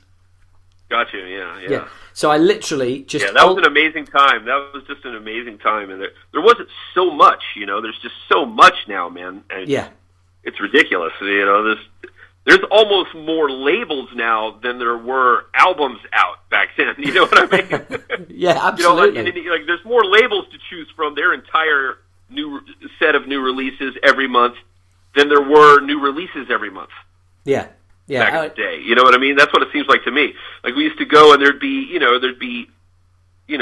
or 3 really cool new releases a month, and we'd get them. Now there's there's 20 labels, more, putting out several releases. I'm sure my figures are off, but it seems like that. It just seems like there's just way too much to choose from now. So that experience of just listening to albums and listening to them intently and absorbing them and one song is coming out under one, title and speak of it in terms of, well, there's really no reason to do an album now. You can just do every couple months, just do a single or 2 or 3, Yeah. And, and then just put them out as singles and then, et cetera, et cetera. Well, can you just even feature in your mind the amount of amazing deep cut tracks that we never would have had, we would never have to enjoy to this day. Yeah. That turned out to be amazing, amazing songs, but they weren't written as the singles by these bands, Yeah. They were just written because they were in a room together for a month or 2 writing freaking music, and they had to come up with 8, 9, 10 songs. And they kept going until they did. And they're like, oh, we got our singles now. We need 2 or 3 more songs, 4 or 5 more songs, whatever. And they just keep writing, Well, it's interesting. Sure, some of those are turds sometimes, but some of those cuts are amazing. I would, I would weep at the songs we would lose. Yeah. Well, the thing losing the album paradigm. Well, it's interesting. Sucked. It's interesting that you raise that because I've heard that as well. But by the same token, I think there's possibly the people who are going to keep the album format alive are promoters and live bookers because really now, if you turn around to a promoter or a live booker or anyone like that, and or you want to get on a big festival, and so well, what are you pushing? What are you promoting? They couldn't give a fuck about an EP or a couple of singles. They want to hear that you've got a new album to push, and then they'll consider putting you on the bill. And if you haven't, hit the fucking box. Exactly. Yeah, that's another aspect of it, and I think that has been a big thing towards keeping it alive because obviously labels want to keep their bands on on tour, you know? Yeah. And obviously that's the most profitable thing to sell on a unit per unit basis is the album, you know, the full length. Yeah. Yeah, absolutely. So hopefully those factors will keep it alive. You know, I mean, we'll see what happens, you know. Well, the weird thing is, one of the biggest proponents of moving in that direction that I know of continues himself to release LPs. So yeah. Well, the thing is that when you hear about the, you know, I mean, it's kind of like when you hear about that. Oh, we're going to get rid of the album, you know. And we were just saying about, you know, promoters want to hear bands have got an album, but also the other thing is what's become more important now than ever, as you know, is merch. And nobody is buying merch of fucking singles. They want to buy merch of an album cover. They want to, you know, that's what they want. And so now merch is, let's face it, more important than the music. The music is there just exactly. You know, it's there to tempt people into the venue. So you will buy merch, and the merch needs to reflect some new design. And the new design has got to be an album. There's got to be somewhere, you know, there's got to be some feature art to be able to hang your new collection on. And that's because people are going to be compelled to buy something like that because they are invested in it. Yeah. And they're invested in their time, if nothing else, their time and their attention and their, you know, and who invests that much time or attention to a single here or there? Yeah, you know, you burn out on a single and you dispose it. Singles are disposable. Yeah. You know, and, you know, with the only good job of a single to me, I mean, obviously if I were in the record business on that, and the label side, if I ran a label, if I were the CFO of a label, I would obviously be interested in, you know, whatever, you know, sell as many singles as we can, you know. Yeah. But from a musician standpoint, you know, I mean, from their point of view, the job of the single is to make them money and to hook the person to the album. For me, I'm only interested in the hook to the album. You know, if a single goes out there and hooks someone to the album, then awesome. Yeah. You know. Yeah, exactly. You should be able to make a coherent album. You know. Well, I mean, my band came back in 2015, and we put a new single out. And we put a new single out earlier this year. But all anybody is interested in is, when's the album coming? When's the album? When's the new album? When are we getting an album? When are we getting an album? No one has said, oh, when are you going to release another new song? Not interested. When's the album? Exactly. And that I see that attitude too from everybody, which really makes me scratch my head where all this talk is coming from of the death of the album and the rise of the, you know, just singles. Yeah, but maybe I can only imagine that it must be coming from the dance market. I was just going to say that maybe it's the metal community that we find ourselves in that are so dedicated towards the album, and it's the other genres who are kind of going like, well, yeah, can we get away with not making an album? But perhaps. Yeah, I think the death of the album has been greatly exaggerated. Yeah.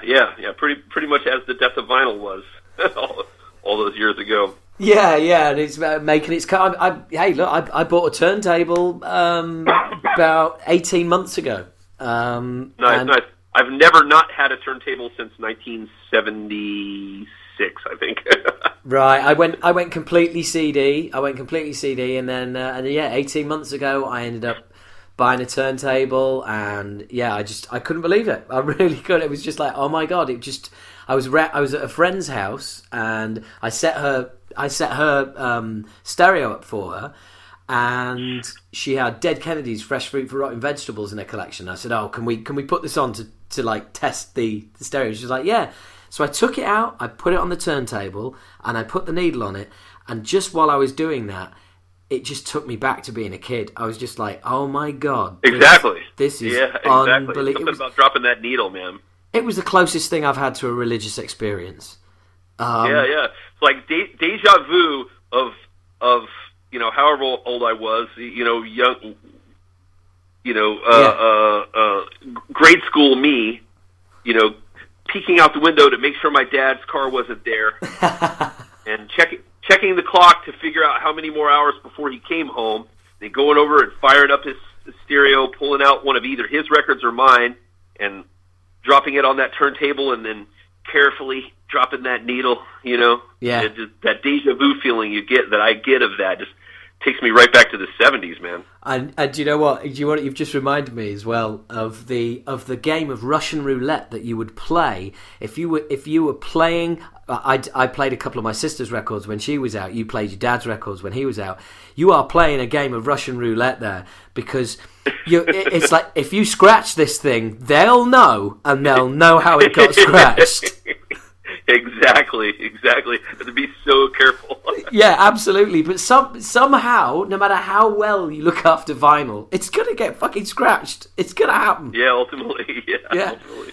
That's the one thing that I love my music dearly, and that's the one thing I don't like about vinyl is like that time when you're putting, put the needle on, and you get to a part of the song, and all of a sudden there's a scratch on it, and yep, you get a skip. Ugh. Yeah. A jump. That's just that is just head in hands moment. That really is. Yep. I mean, and I've loved. I must have bought. I remember when Rain in Blood came out, and it was cut so loud that the stylus would jump out the grooves, and I must have bought 3 or 4 copies of that fucking thing.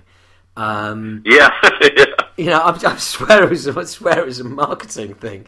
And that wasn't cheap, because Rain in Blood couldn't get a release over here. That was an import album. Because wow. There was all. Well, I bet whoever made that decision was kicking themselves after how successful it was. Yeah, absolutely. Well, the thing is that it ended up coming out on London Records, but the thing is, because of the controversy regarding Angel of Death when it came out in the States, nobody would touch it. Nobody would fucking touch it. So right. So and it eventually came out on a totally not metal label. By which time I had my it probably sold like crazy, and then that's when those particular people learned that marketing lesson that marketers have to relearn every so often, is that sometimes the worst controversies are the biggest driver of sales. Well, absolutely. I mean, Slayer ended up touring Rain in Blood in the UK, had a sold-out UK tour based on an album that was not available in the UK. Wow. And just another door that they, kicked down for everybody. But it was just like, wow, that was. No, I remember it used to be way more touchy about what was acceptable on an album cover or not. I don't know. I'm sure you remember back when Spiritual Healing came out, which was February of 1990. Yeah. I don't know if they did this in the UK. I don't even know if you had. I don't think you had these in the UK. But in the States, there was a type of packaging for CDs called the long box. Yes, yeah, I remember the long box. Yeah, and the long box for Spiritual Healing, I remember because, and also the cassette, was, when it first came out, that's the only way you could get it in the States, was in the long box, if you wanted the CD. A big cardboard box that was like more than twice as tall as the CD itself was. Yeah. And had a lot of empty space in there. You basically ripped it open, and pulled the CD out. Oh yeah, there was no packaging police back then. The cover art. The long boxes always featured the cover art. Yeah. But the cassette and the long box of Spiritual Healing, in not every market, but in a number of markets in the States, it was covered with black. Wow. There was a black sheet covering it. Right. The Spiritual Healing album cover was considered too controversial in many markets in the United States. and yet you look at it now, and it looks like a harmless cartoon. Yeah, exactly. But it was a negative representation of religion, specifically of a Christian religion. Christian sect. It was basically that sort of Southern Baptist laying of hands, sort of, faith healing type of sect, which is still strong here. And certainly in 1990, they were strong enough, powerful enough still, and had enough influence politically that a lot of, they decided for a lot of regions to insert that black sheet to cover the artwork, and then they just put a sticker that just said death. It didn't have the logo. It just said death in like a bold lettering. Right. Spiritual Healing. And I actually still have one of those long boxes sealed with the, I'll send you a pic of it. Oh man, dude, that's incredible. That's incredible. Yeah, I still have it. Still sealed up. Oh man, that's because over in the UK, whenever you got an American import, a long box American import, that was just like, oh, this is incredible. Because as you say, we didn't do them over here. I mean, can you imagine doing long boxes now? The packaging police would be after you straight away, wouldn't they? Oh yeah. How many trees have had to die for your CD long box? Yeah, exactly. Yeah, exactly. I mean, I don't miss them. But they were cool. They were cool. Oh, they did need to go. Environmentally, they did need to go, and I'm glad they did. But that doesn't change the fact that they were cool as shit. Yeah, absolutely. Oh man, well look, James, it's been an absolute delight having this chat with you, man. I really appreciate your time. And I know there's going to be a great reaction to this. We'll have to do this again sometime because I feel like we could have probably carried on for another good few hours. Yeah, no problem.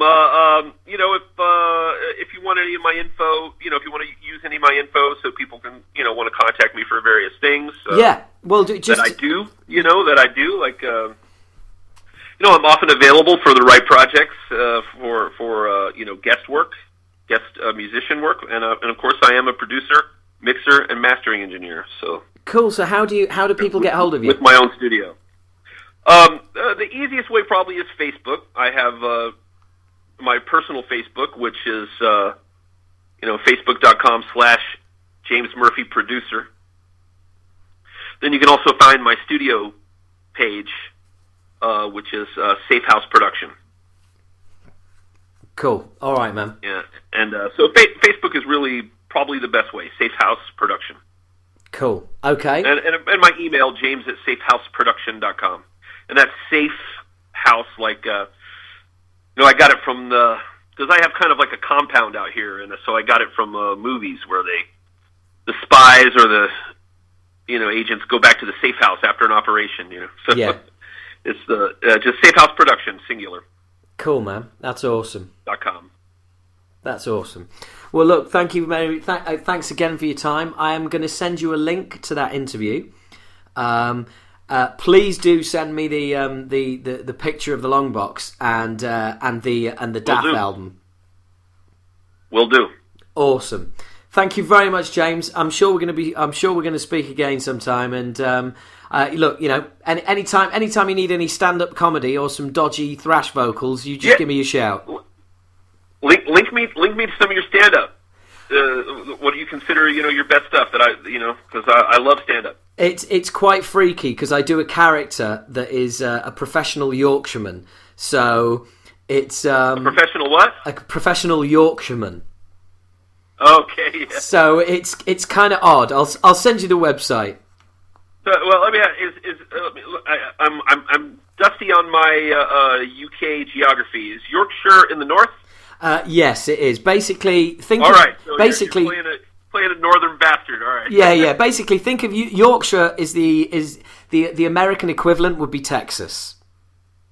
There you go. Okay, so basically, Yorkshireman is somebody who thinks Yorkshire is the greatest place on earth, despite the fact they've never ever been anywhere else. Exactly. Yeah. Yeah. I would say a lot of Americans are like that. Where a lot of Americans are really never been anywhere outside of the country, but they're dead sure we're the best. Oh yeah. I love my country, but hey, man, get out and go see the world. Oh, nothing broadens the mind like travel. That's for sure, man. Yeah, indeed. Okay, all right, my friend. Thanks, Howard. Not at all. Thank you. From you. It's brilliant. I will send you. So I'm going to send you a link to that interview now.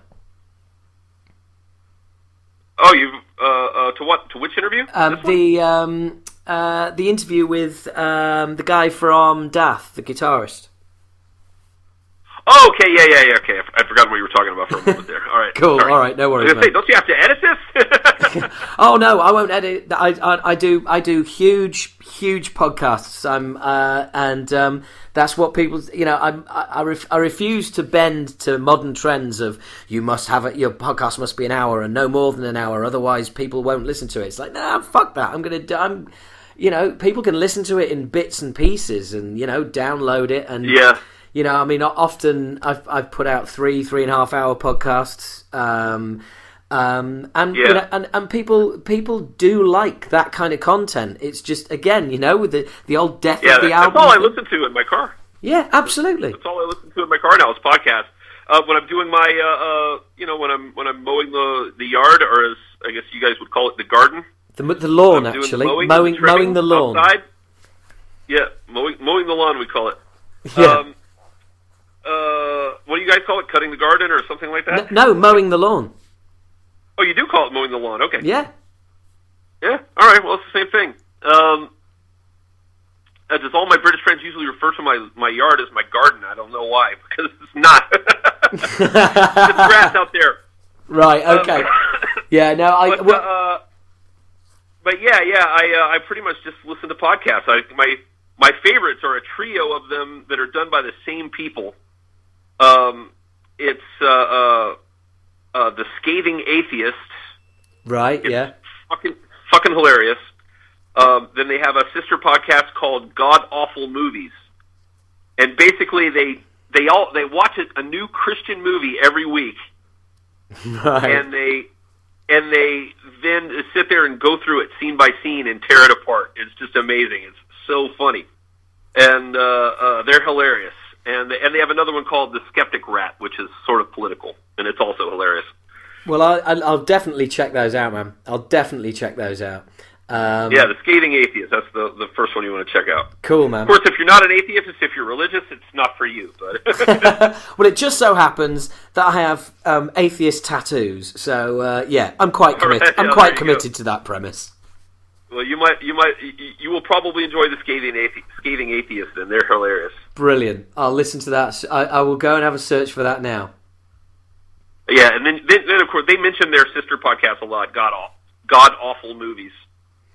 Yeah, I think. Well, we've both shared quite a lot. We've got a few things to check out. Yep. All right, Bob. I'll let you go, and I'll straight away. I'll pull out those long boxes and snap the pics and send them over to you. Brilliant. Thanks a lot, man. All right. Thanks, Howard. Bye-bye. Take care. Bye-bye. What a dude! And there you have it. Well, you've heard it. There's no need for me to go on about it, but what a conversation! What a chat! What a guy! As I said at the end, I mean, I couldn't resist a little bit of enthusiasm at the end there, and I thought I'd leave that in because it was. And look, I will be posting the pictures he talks about, the long boxes. For those of us who remember them, awesome. For those of us who've not got a clue what they are, you will be seeing. I will. I'll tweet those pictures out. I will put them on the Facebook page. Another reason to get involved on social media. As you can probably tell from that, I try to do as little editing as possible. I want you guys to hear absolutely everything that happens. Same goes if I'm at a venue interviewing people. The Phil Rind interview I did the other day. He's go back and listen to that one. That's like there's people butting in and all sorts. But it's cool, man. It's cool. So anyway, in case you're wondering, and this is the first time you've listened, the tune you heard, that crunching riff you heard at the very beginning, that is an Acid Rain song called "Plan of the Damned." So feel free to go and check that out. And the new song, "The Man Who Became Himself." I'm sorry, I can't resist a bit of self-plugging, but hey, that's what this is all about. So look, I really hope you enjoyed that. If it's your first time, please do come back, spread the word, and all the bollockers who've been hanging in there all those years. Thanks continuously for your support. I really do appreciate it. I really hope you've enjoyed this additional episode of Talking Bollocks. It's and now the normal podcasts do come in around 3 hours. For those of you, again, for those new listeners, please tell people if they go, when am I going to have 3 hours spare to listen to something? Please do explain to them that you can listen to as much or as little as you like at a time, believe it or not. You don't have to put 3 hours aside and go, right, I'm going to listen to that podcast now. No, because funnily enough, you can listen to it at any point, and most podcast apps will just take you back to the point that you last listened. So, check it out. Anyway, to all of you new, to all of you old, to all of you who've been listening, really do appreciate it. And please do help support the podcast just by spreading it. That's all. Just spreading the word. Maybe go on iTunes, slag me off, give us a good review, whatever it is. Any reaction is better than no reaction at all. Thank you very much. It's been an absolute pleasure whittering in your ears for the last few hours. Hope you enjoyed it. Take care. See you next month. I always say see you next month like a fucking dick. How the hell am I going to see you? How are you going to see me? It's not going to happen, is it? Well, it might do if we bump into each other, but that's unlikely to. So anyway, I will speak to you at the end of the month. Cheers.